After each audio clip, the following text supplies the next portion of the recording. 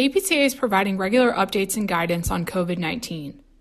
On April 16th, we recorded a video dialogue with Hadia Guerrero, Jeremy Fletcher, Anthony Dutine, and Megan Hosey on the topic of the impact of COVID-19 on the mental health of the patient and the clinician.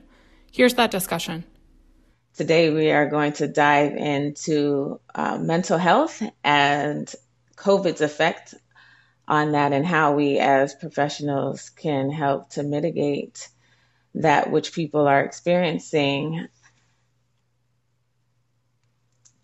Lately in the health field, practitioners are starting to acknowledge the social determinants of adverse childhood events, also known as ACEs, and trauma-informed care. Then COVID-19 hits and we realize this is going to be traumatic for people and for some even a trigger of past trauma. And tons of these people are going to be at the doors and facilities of physical therapists who survived the hits of COVID-19. The patients are going to come in with their usual baggage or issues, the stress and fear of existing coronavirus and existing with it. And physical therapists are going to have to manage their patients mindfully, as well as take care of their own mental well-being. So we have 3 experts today for your viewing, and they're going to share their expertise in this area. Let's start off by giving you each about 5 minutes to describe your relationship to mental health as a professional and how mental health comes to you, or you foresee mental health coming into play in the midst of COVID-19, where we have extreme losses of all things, including life, income, planned events, or opportunities, prolonged isolation, and abrupt social change. I'm going to start off with Anthony. Anthony is an advisor on disability and rehabilitation at the Pan American Health Organization, World Health Organization. In this role, he supports countries across the Americas to strengthen their rehabilitation services. Anthony is a physical therapist from the UK and holds a master in development management and is undertaking a doctorate in public health. Anthony, a few words from you. Well, thank you very much, and thank you for inviting me here, and good afternoon or good morning or good evening from wherever you are joining. I know that with Facebook, we're now an interconnected world, so I wonder whether there are people from all across the world that are joining today. But hello to you all, and I hope first and foremost that you're all keeping safe and keeping well. I'm really pleased that the APTA has had a focused session on mental health. This is an unprecedented health crisis that we are facing, and although it is a pandemic of an infectious disease, we are clearly seeing that there are major mental health implications, both for people who experience COVID-19 as well as the whole population. I'm sure I'm connecting to most everybody who's living in quarantine, in self-isolation, or other situations, which impacts on all of our mental health and well-being. So I think it's great that APTA has decided to do a piece on this. I work for the Pan American Health Organization, which is the WHO office for the region of the Americas and also the main health agency for the Inter-American system. And in that role, we support countries across the 52 countries and territories of the Americas to develop their health programs and systems in non-COVID times. My work is mainly focused on strengthening rehabilitation services. And in COVID, obviously, that has focused more on the COVID response. I'd like to just sort of start with a few words of what we're doing. And I think we recognized quite early that this needed to have a major emphasis on mental health and developed mental health plan that looked at groups in particular vulnerability, but also recognizing that this was all of population approach, that we need to make sure that people are promoting their health and well-being And at the same time, recognizing that health services are strengthened to ensure that specialized mental health services are available for those who require them. We're also seeing across the region that the group who particularly may have additional requirements for mental health support are health professionals such as yourselves, physical therapists, physical therapy assistants, and physical therapy students. You're on the front line of addressing this. You're working with people either affected by COVID or people who are impacted by COVID, because your normal patient load has obviously changed by people who are concerned about non-COVID related health needs that they have been either seeing you for, or new physiotherapy needs that have been emerging. And so we need to make sure that you have the tools to support the clients that you are seeing. To that end, I want to talk firstly about, as clinicians, as providers of PT services, and some of the mental health support that you might be providing to your clients. So first of all, people who experience COVID, we know that a proportion of those people with COVID experience more severe symptoms and may require ventilation, may require significant interventions, medical interventions. And this is impactful both from a physical point of view, but also deeply from a psychological point of view. And I know Megan, who's doing day-to-day work on intensive care, will be able to talk about a little bit more about the psychological impacts on the mental health of people in intensive care. So I won't prolong on that. Suffice it to say, we're also seeing that as people recover and start to step down into step-down facilities and going home, those physical and mental needs continue. People begin to process the experience that they have had. And as physical therapists, you're likely to be on the front line of helping to support patients, help support families and others come to terms with the experience that they've been through. So it's really important that you have the tools and support, not only to be able to listen, to provide support to those, but also to be able to flag to more specialized services and experts like Megan, should you need to, psychologists, teams. And so my first recommendation is know where the support is coming from, know what you can do. We cannot separate the physical from the mental. And so in this time, you will be called upon for giving psychosocial support. The second element is those people who require physical therapy, who may be in your caseload already, or maybe in hospitals, who are not COVID impacted, but are worried about the impact that COVID will have on their functioning, on their well-being, on their levels of pain, or what might happen if they do contract COVID. And again, as frontline health workers, you have an important role to play in helping to disseminate information, in helping to share where people can find the most accurate and up-to-date information, and also to help guide them through their rehabilitation journey in new and different ways. And probably that involves more psychosocial elements than maybe you do when you're seeing people face-to-face. Motivation is going to be a huge aspect of the work. The second bit, and I know that we want plenty of time for questions, so I'm just going to finish here and leave others to sort of go, is you yourselves as human beings who are also going through the COVID-19 crisis. Many of you are trying to juggle home lives, homeschooling with children.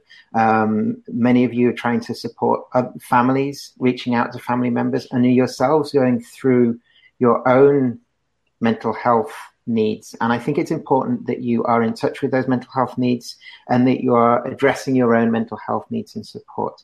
And the WHO has come up with a number of activities and a number of ways in which you can do, including making sure that you are tuning out of the constant news cycle of COVID-19 for periods of time, which we know can be draining for us all, that you are continuing regular routines of sleep, of diet, of exercise, that you are maintaining social contact, even if we are physically distanced, and that you yourselves are looking after yourselves, because you can't be the best physical therapist you can be if you yourself are going through a mental health crisis. So first and foremost, look after yourself, then thinking about what you can do for the people that you see with or without COVID.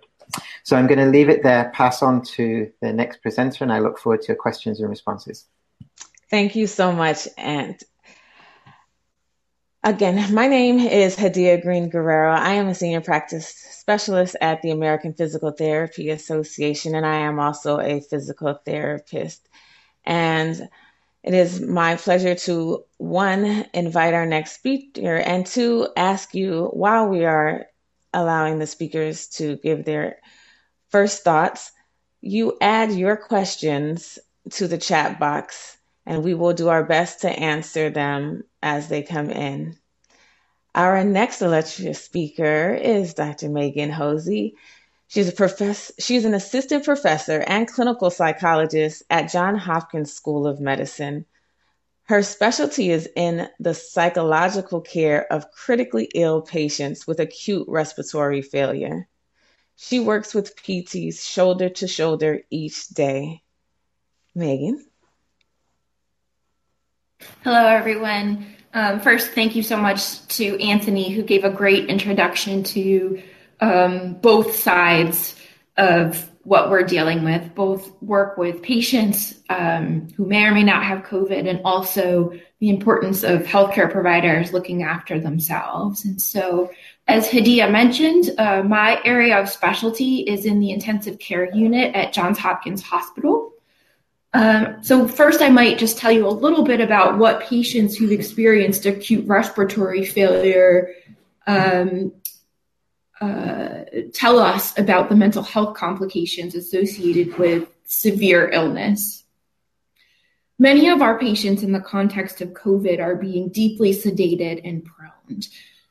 Unfortunately, this is not consistent with clinical practice guidelines that usually encourage our critical care physicians to keep people awake and moving.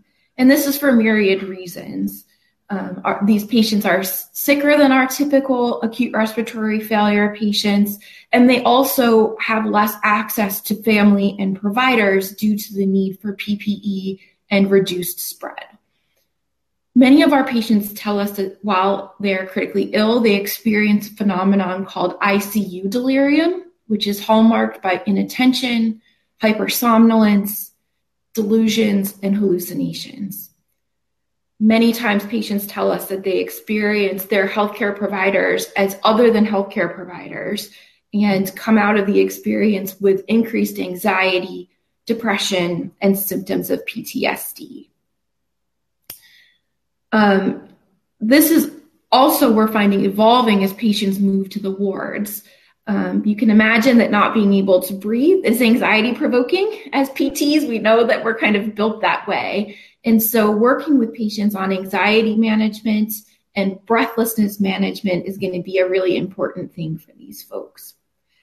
Another interesting and potentially new concern for these patients is that once they've left the hospital, they're now thinking about potentially still being COVID positive and going home to loved ones who will need to care for them. You can imagine that this is also highly anxiety provoking, and patients are starting to tell us a little bit about the stigma of living with COVID and going into the community. So this is just a little bit of a window on what you might experience if you're working with patients who have COVID. And next, to just build a little bit on what Anthony mentioned in terms of providers, sometimes it helps to have a framework for thinking about where we are in the context of all of this. Many of us are at different stages of coping with the COVID pandemic. A helpful framework comes from our literature in psychological first aid or disaster management. You can think about these events a little bit like you might think about a marathon. First starts with a preparation phase where people know that a major event is happening and they start to get ready. This might be hallmarked with things that we call anticipatory anxiety. The anticipatory anxiety in these phases can be worsened, as Anthony mentioned, by doing things like looking at media and social media more than is helpful. Watching what's happening in other places may help us to prepare a little bit, but it can also inflame a situation by flagging issues that may or may not actually occur in your area. So that's sort of the preparation phase. The next phase is action, and that's when we're jumping in, working with patients, or figuring out our next steps in our day-to-day practice. This can be met with things like excitement and energy to meet the challenge. A next phase might include fatigue or exhaustion. For patients for PTs who are working shoulder to shoulder with COVID patients, this can include things like moral distress as you see the suffering of others and wonder how to manage your practice in a different and new way. Or it can have the impact of feeling like you're very big and very small at the same time, knowing that you're just one provider in a sea of very sick people, but also having a major impact on individuals' lives. The final phase of all of this, and we are going to get there, is recovery. Recovery might look like thinking back on everything that's happened, wondering if we've done enough. And in those phases, if you find that you're having symptoms of anxiety, depression, or PTSD that are getting in the way of your day-to-day, like your work or your social relationships, that's when will be especially time to look for a mental health provider who can help you put all of this into context and make sure that we're making the most out of this experience. One important thing to note in all of this is that the modal response to human tragedy is resilience. Although a small proportion of patients and providers, somewhere between 30 and 40%, might need additional help to cope, what we find in most places is that the majority of people will come out the other side of this okay, and even with some form of what we would call post-traumatic growth. That is not to discount the fact that some people will need additional help. In no way are we suggesting that people who need additional help are weaker. In fact, what we know is that people who are vulnerable enough and brave enough to ask for help will do better. So this is a complicated picture, but the good news is PTs are people who are highly trained in watching human suffering and helping people recover from it. And they're also massively ready to meet this challenge, even if it requires a little bit of creativity. So I'm happy to take any questions people might have about survivorship of critical illness and also to provide any resources that might be helpful for you guys. Thanks so much. Thank you both. We are already getting plenty of nuggets from both Anthony Dutain and Dr. Megan Mosey. And we are going to transition to our third speaker, Dr. Jeremy Fletcher. Jeremy Fletcher is a doctor of physical therapy, board-certified orthopedic specialist, major in the U.S. Army Reserve, and is currently a Robert Wood Johnson Foundation clinical scholar. Dr. Fletcher serves as an assistant professor in the Department of Physical Therapy at the University of South Alabama and is a consultant for Veterans Recovery Resources, which is a nonprofit organization seeking to reduce barriers to mental wellness in veterans along the Gulf Coast. He has presented at state, national, and international levels on the topics of chronic pain, health behavior, and health promotion, and was recently presented with the 2020 Federal Physical Therapy Section's Innovator Award. Jeremy? Thank you so much. It's such a privilege to be here alongside Anthony and Megan, and the information and the words that are coming out of their mouths and bringing in our profession is just so exciting. I love the intersection of psychosocial issues as they relate to our profession, and love the fact that the term post-traumatic growth has been talked about even within this small segment of conversation. And so I just want to start by saying, hey, I'm a physical therapist that loves the psychosocial components of rehabilitation, and want to briefly describe my path to get there. And I think that path started in 2011 when I was sitting on a plane to New Orleans, and I read an article by Stephen George that talked about really how in patients with back pain, we know that these psychosocial issues are the greater predictors of outcomes in the patients that we manage. And at that time, as a very young therapist, I remember thinking to myself, well, what do we do about that? And at that time, the only guidance we were given was either refer or manage that person the best you can, just know that they're probably not going to get much better. And that was what I left school with. And that was very frustrating for me as I entered into clinical practice and became a physical therapist on active duty, where I began to manage patients that had a tremendous amount of pain. And I had also been at war for the last really 5 years. And some of those folks had at that point been at war for 3 years out of 5 years. And I remember seeing the myriad of diagnoses that would come across, whether it was depression, anxiety, PTSD, whatever the diagnosis was.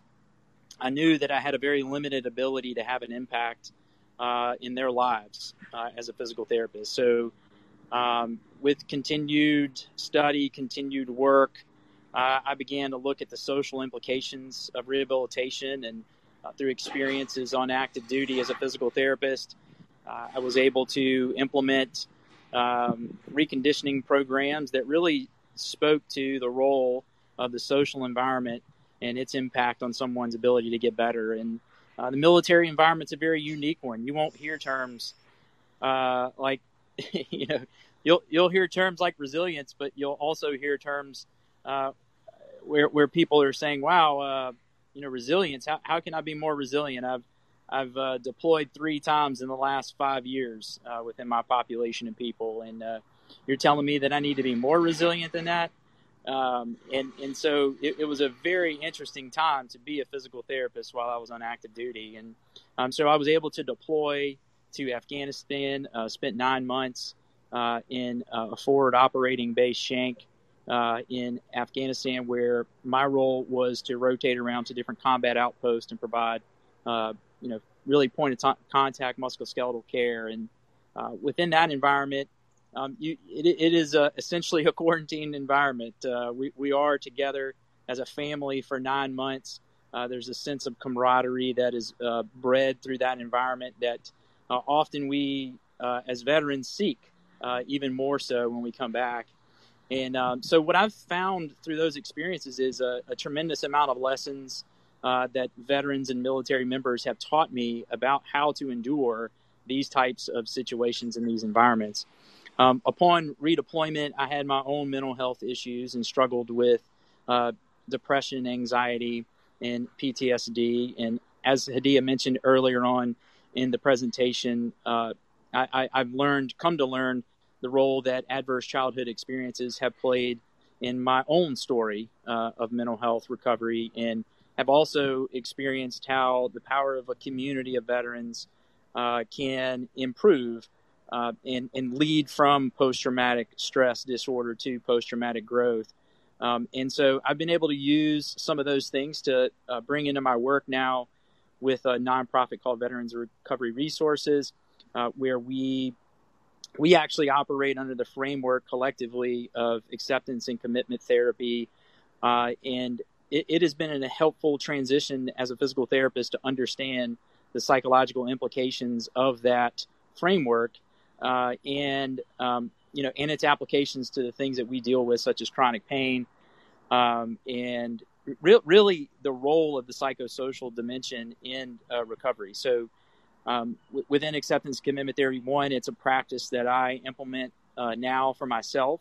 I have a lot of strategies and techniques that I use for myself, even personally, as I've had to navigate these changes as in my role as a professor and then in my role as a consultant with this organization. I found myself for the first couple of weeks really extremely motivated.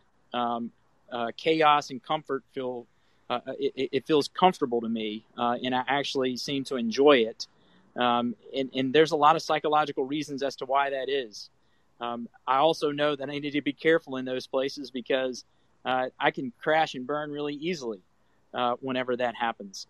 But without my past experiences, I wouldn't have learned that. And without being open and honest with myself about the emotions that I am experiencing at that time, I wouldn't be able to recognize that and implement some strategies that help me manage that. So hopefully I can add to the conversation today, really from more of a personal level, but also, as a physical therapist who's made that transition from a traditional biomechanical person to one that considers the effect of the mind and the spirit on how the body moves. Thank you so much. And thank you for your service, Jeremy. Megan Marie from the audience says, yay, ACT, so cool, Jeremy. And Dr. Mosey is giving you a thumbs up as well. As questions come in, the first one I would like to pose to the group is, as physical therapists, they are in a unique position where they are a provider that gets to spend more time and more frequent time upon episodes with patients. So there's many opportunities, and clearly there seems to be one for mental health. So one, I would like to know, what tools or screening tools do some of you use or recommend that therapists use for screening? And then if you want to touch on beyond the screening test, what does a therapist do? So I, as a therapist, you tell me to use this screening tool and I learn that somebody scores positively for depression or anxiety, and whether it's related to the coronavirus or something else, then what do I do? And that's for any of you.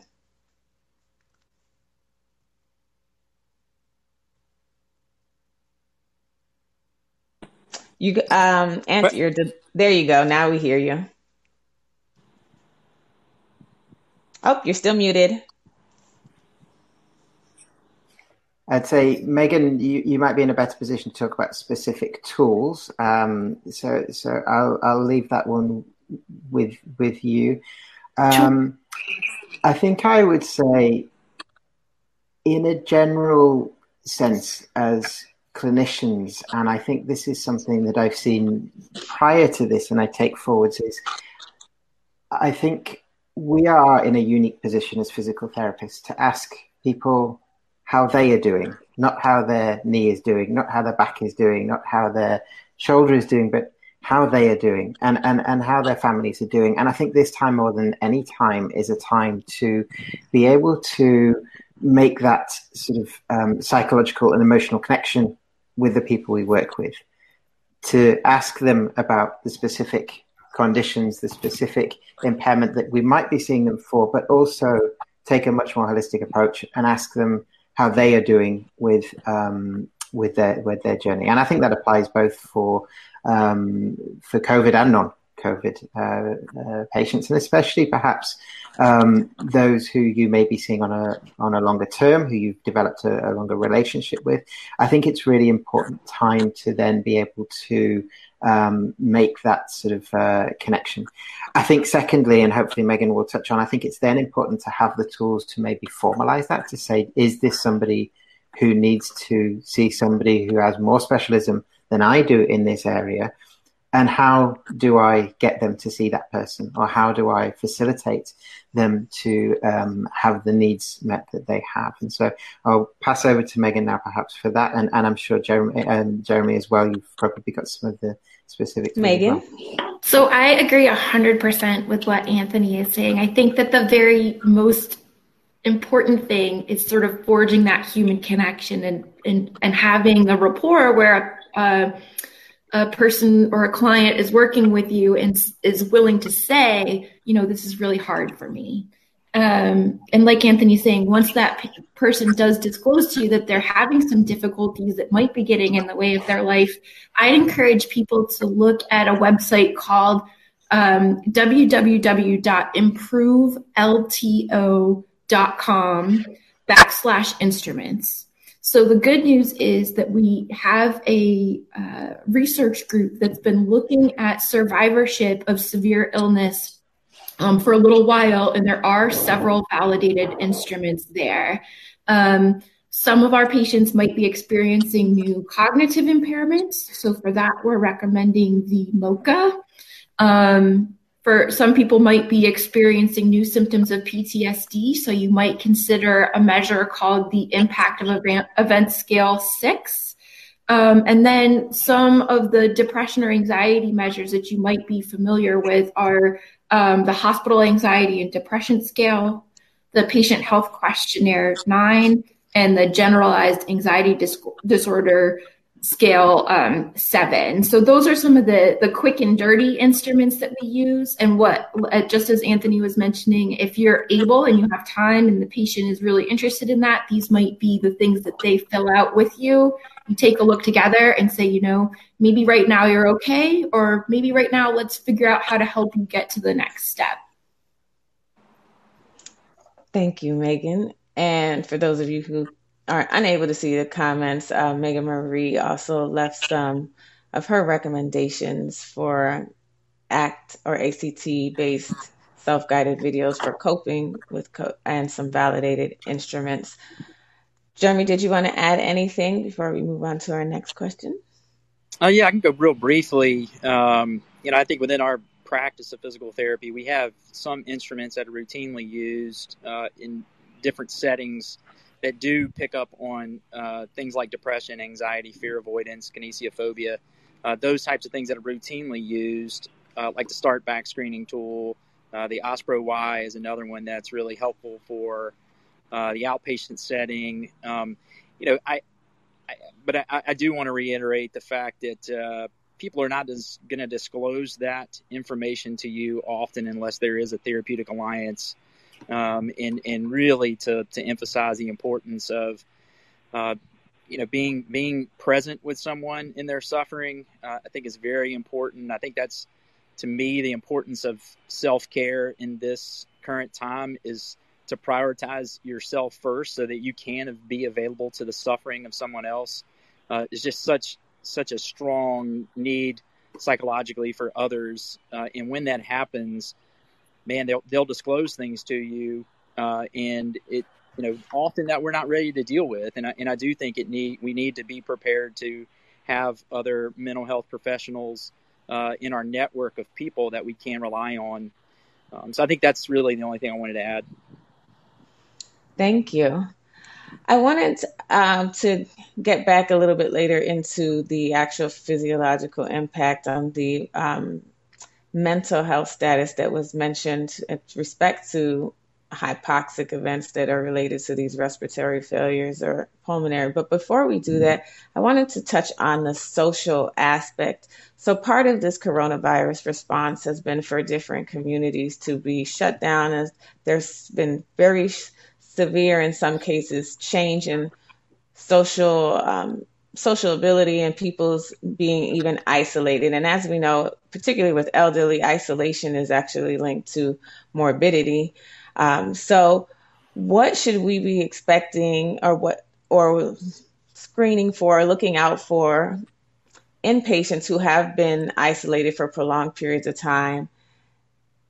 And or how should we manage those situations where we might be going into homes of people who are isolated, other than for your visit as a provider for those in home care, and managing both the patient's mental status, but your own, because they may be in a needy space and you have to manage, you may leave with that, feeling that burden as a clinician.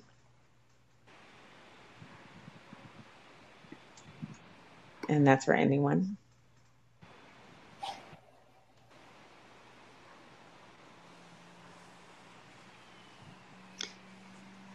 I'm happy to go again, but I wonder whether someone else wants to start, or Jeremy. Jump right in, Ant. So, I think it's important to say we are in an abnormal situation. And I think the first thing to state is it can be perfectly normal, or it can be perfectly expected, that we all have some psychosocial distress. We're all having some emotional response to the situation that we are in. So I think whilst we're saying, on the one hand, it's important to look out for signs, it's also important to distinguish what are signs of the perfectly rational state of people feeling fearful, people feeling worried about the situation.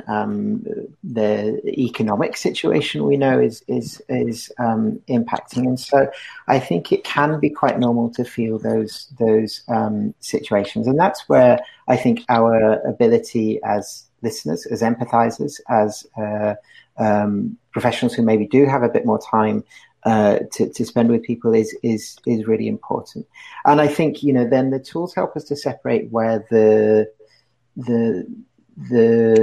situation may have gone to a point where somebody needs additional levels of support and perhaps requires those interventions that Megan and that Jeremy were talking about before.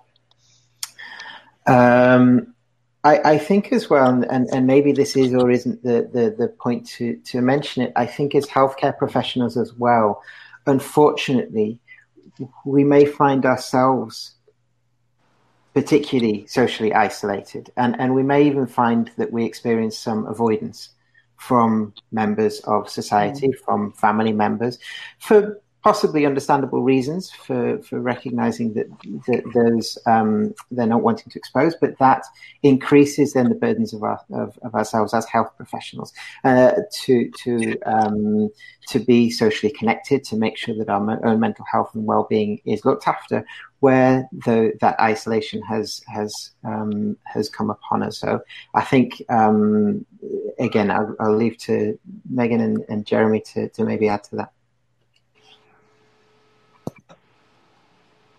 Hey, Anthony, I'll follow up with a couple of comments there. As you were speaking, the things that came to my mind were a reflection back to a deployed environment where I was being asked to look at people's shoulder pain while I was in the shower. And that's a pretty awkward place for somebody to come up to you and ask for help. And it really resulted in, and I was a very busy medical provider during that deployment, and and I lived essentially with my patient population at the same time, and so they had constant access to me, and it did result in some burnout. It did result in some social isolation for myself, that I wanted to separate myself from others. And I don't know that at that time I really recognized that. I do know that I also experienced a tremendous amount of grief from people that were lost within our brigade. I knew most of them personally. And in the cultural implications there were that we were at a period of war, and it was essentially to move on. Our mission was to drive on, and we'll process emotions later. And I think what I've come to learn from that experience that I try to carry forward now is, to really just be open to these experiences that we're having, providing no judgment toward whether they're right or whether they're wrong. But sharing these experiences with others can be exceptionally helpful. We implement peer support groups within our current work, and while we are not providing the same level of care that we were previously, and we don't have that social connection through our healthcare provider teams, we are reaching out more frequently with our peer support people that do have on the ground connections with our patient population. So I think from the patient population perspective, it's helpful to reach out and check in with people, but then also within our own within ourselves to ensure that as professionals we are caring for ourselves. Those are some things that just kind of come to my mind as you led off that discussion, and I appreciate you bringing that up. Yes, and Megan, did you want to add anything? And please, as an audience, continue, or you can put your questions in the comments. No, I think that what Jeremy is saying is really important. So there are times where it's always kind of important to do a check-in with yourself about where you are and how you're coping. And I think that these times of extreme stress, we shouldn't be doing that less. We should be doing that more. Those questions might look like, how do I feel like I'm doing at home? How do I feel like I'm doing at work? What are the barriers to my having a good day right now? And when you're having a lot of check marks, that there are a lot of barriers, as Anthony was saying before, that might be time where you kind of slow down and say, how do I put my own oxygen mask on first before I'm handing it over to my patients? The best way to take care of other people is to take care of yourself first. That's a really great advice and thoughts from all of you. What I'm hearing is that we need to do self check-ins and maybe even a hint of setting boundaries or limits. And to your point earlier, Dr. Mosey, about the anticipation phases of traumatic events, it sounds like one, of course, we're in the midst of that, but that we, again, as clinicians, will be in that position of anticipation anxiety, because we know that after the mounds and mounds of people are affected with the coronavirus, we are going to have a ton of rehabilitation patients. So we're going from being active physical therapists to some of us not even having jobs to being flooded, the system being flooded again. So I think you all brought up some very good points. I don't know if any of you want to respond to that before we move on. Can I have one question actually for the group that's here that I've been sort of contemplating a little bit myself, and it's been sort of the role of hope within this particular period of time, and how I think many people are really looking for that, and how we might be able to use hope and also I think spirituality as another dimension of dealing and managing with this as well. So I'd love to hear your guys' input on that. Well, I think one thing we know from research and perhaps from personal experience is that hope is really important in recovery from any type of major life event. I think that the main thing to think about with hope is, what are we hoping for?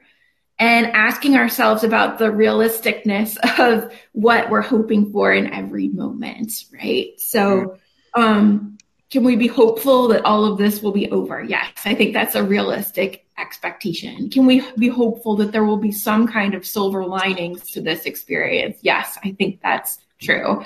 For example, one of the things that gives me a lot of hope about our COVID survivors is that physical therapists in particular have done a lot of heavy lifting at bringing the medical community back to a thought about the integration of mind and body. Our COVID survivors are not going to be facing the same type of recovery they would have a decade or even 2 decades ago, because they have clinicians who are willing to look at and think about the mental health implications. This may not have been the case 10 years ago.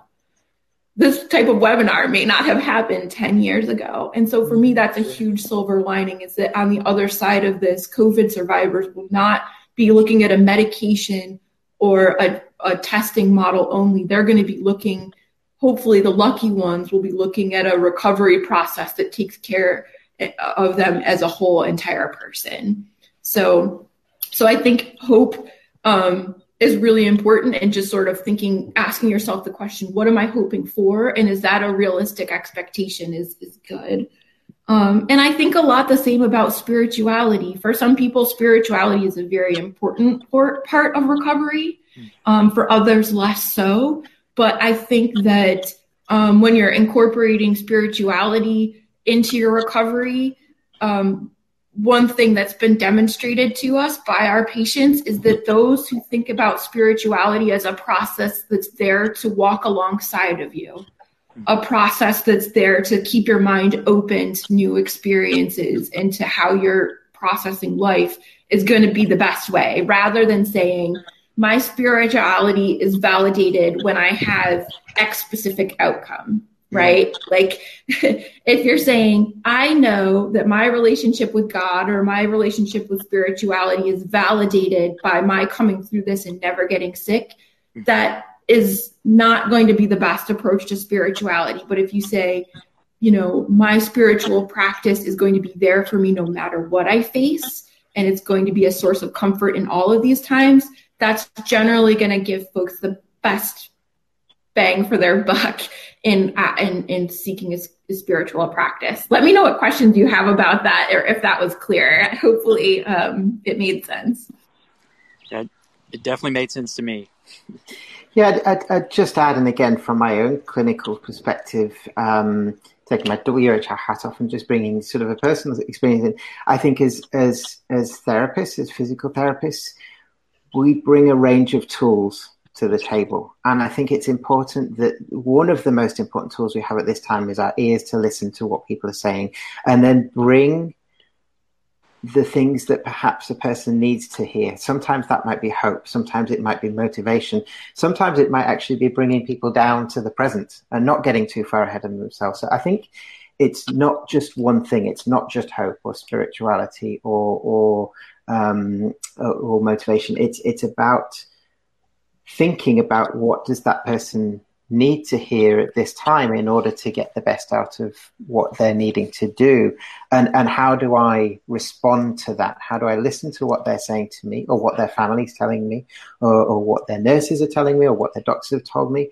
and how do I bring that in alongside my physiotherapy interventions to bring in the sort of psychosocial? And that's really being interdisciplinary and coordinating it again. And I'm sure you have done it in your work, Jeremy, and certainly Megan would sort of say, we need to be coordinating with the psychologists and the dietitians and the occupational therapists and the speech and language therapists, and bring all that in and find out what is helping that person to have hope or progress in their therapy. And I think that's going to be a really important tool for us to begin to take forwards. And I think somebody's put in the panel, what are the things that we have learned from this? And hopefully one of these things, as you've said, Megan, is this sort of interconnectivity and taking a holistic approach to therapy. And I think this, certainly in my experience, is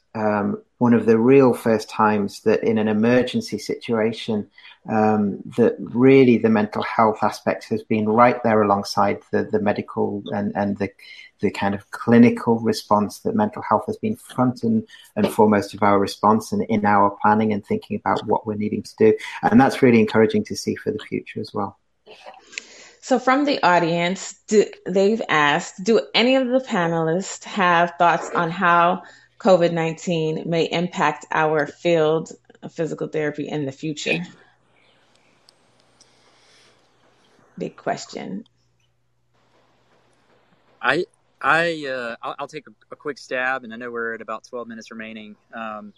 I think the first thought that comes to my mind in terms of how it impacts our future practice is, one, obviously we have to prioritize this connection between the mind, the body, and the spirit. I think that's a thought that raises to my mind that we continue to learn so much more about how unmet psychosocial needs lead to poor health outcomes within our patient populations.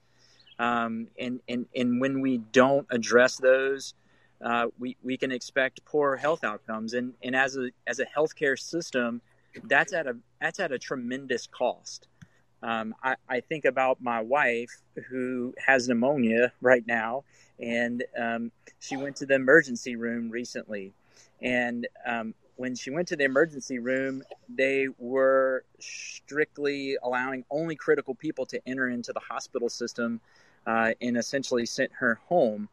And that there's a tremendous amount of implications psychosocially to just that right there, just that one thing where, well, this system was one in which I used to could trust, I used to have an expectation for, and now it's different. And I think that's going to have a tremendous implication And so I think it's just going to even heighten, and that's tend to be what crisis does, is it tends to heighten the problems that we already have and brings those even more to light. And so I think our profession as a physical therapist, as a physical therapy profession, this will move the conversation of how we address psychosocial issues within our profession, and who do we walk alongside with in those, and that's why I'm really excited to see a clinical psychologist here on this chat. It's just so welcoming. So that's my take on it, and that's my thought, I guess.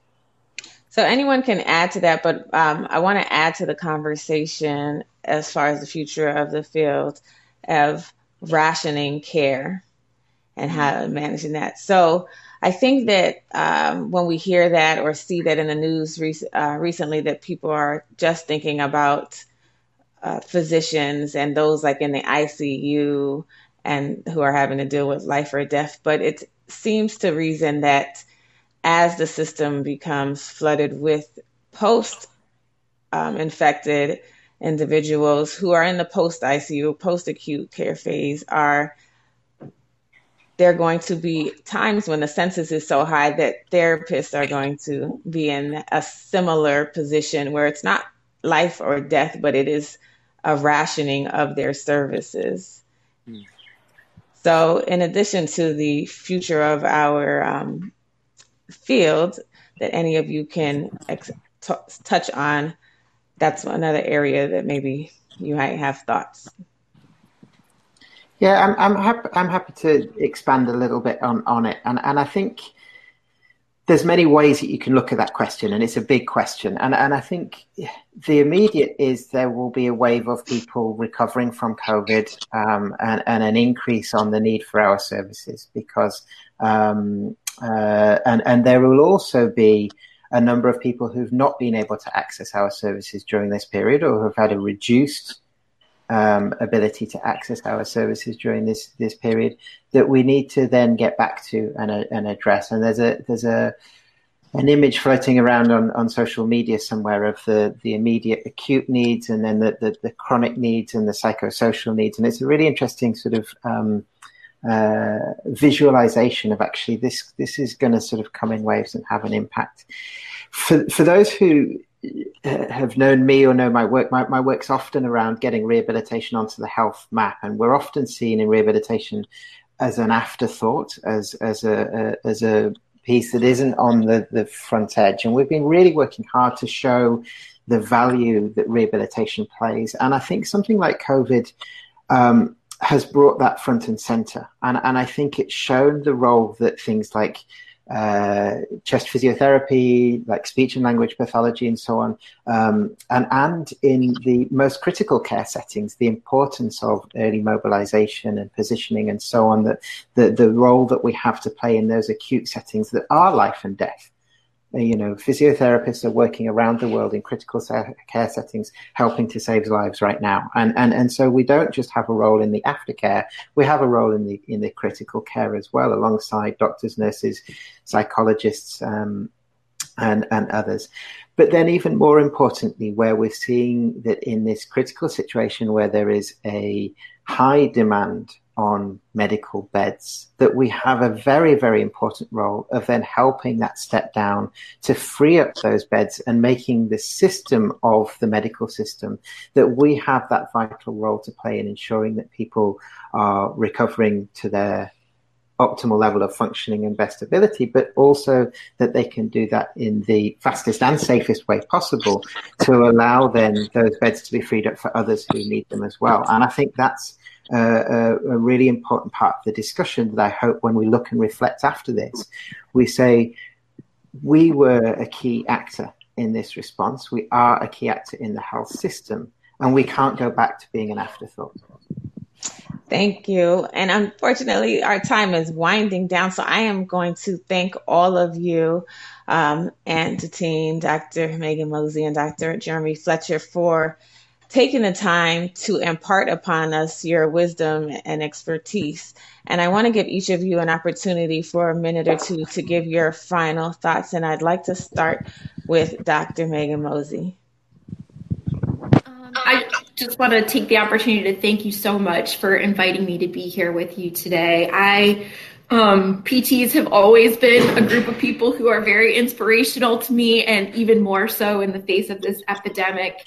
My hope, it's similar to what Jeremy and Anthony are saying, is that this blows the doors wide open on how we think about physical therapists.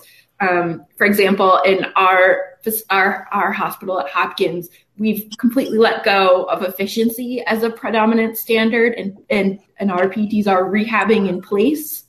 And it's been gorgeous to watch. We're not worrying about billing. We're not worrying about how many patients did you see today. We're worrying about what's the best for the patient sitting in front of me and how am I going to get them home. So I hope that this blows that paradigm wide open and continues. So thank you for all that you guys are doing in every place that you're working, and keep up the good work.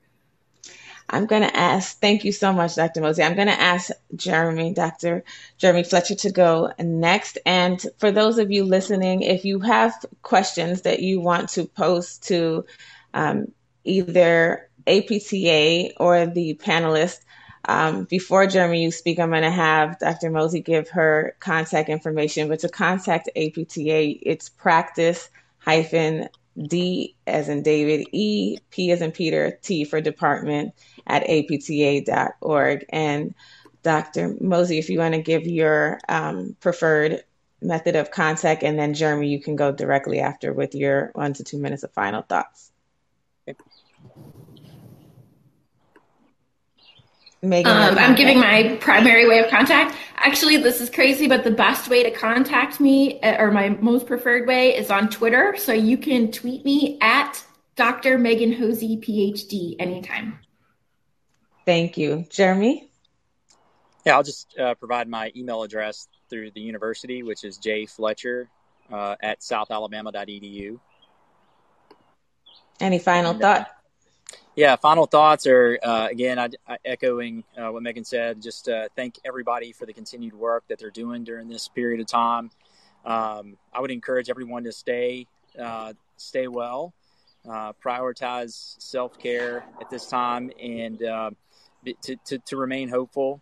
I also, just as an additional thought, tagging on to what Anthony added a second ago, is I do think that our profession will also consider the role of social organizations and how we might partner better with them, as well as a means to address health outcomes in the future too. And that's just based on some training that I've experienced within the last couple of years, and I think that's important as the future of our profession progresses. So with that being said, appreciate the opportunity to be a part of this panel today.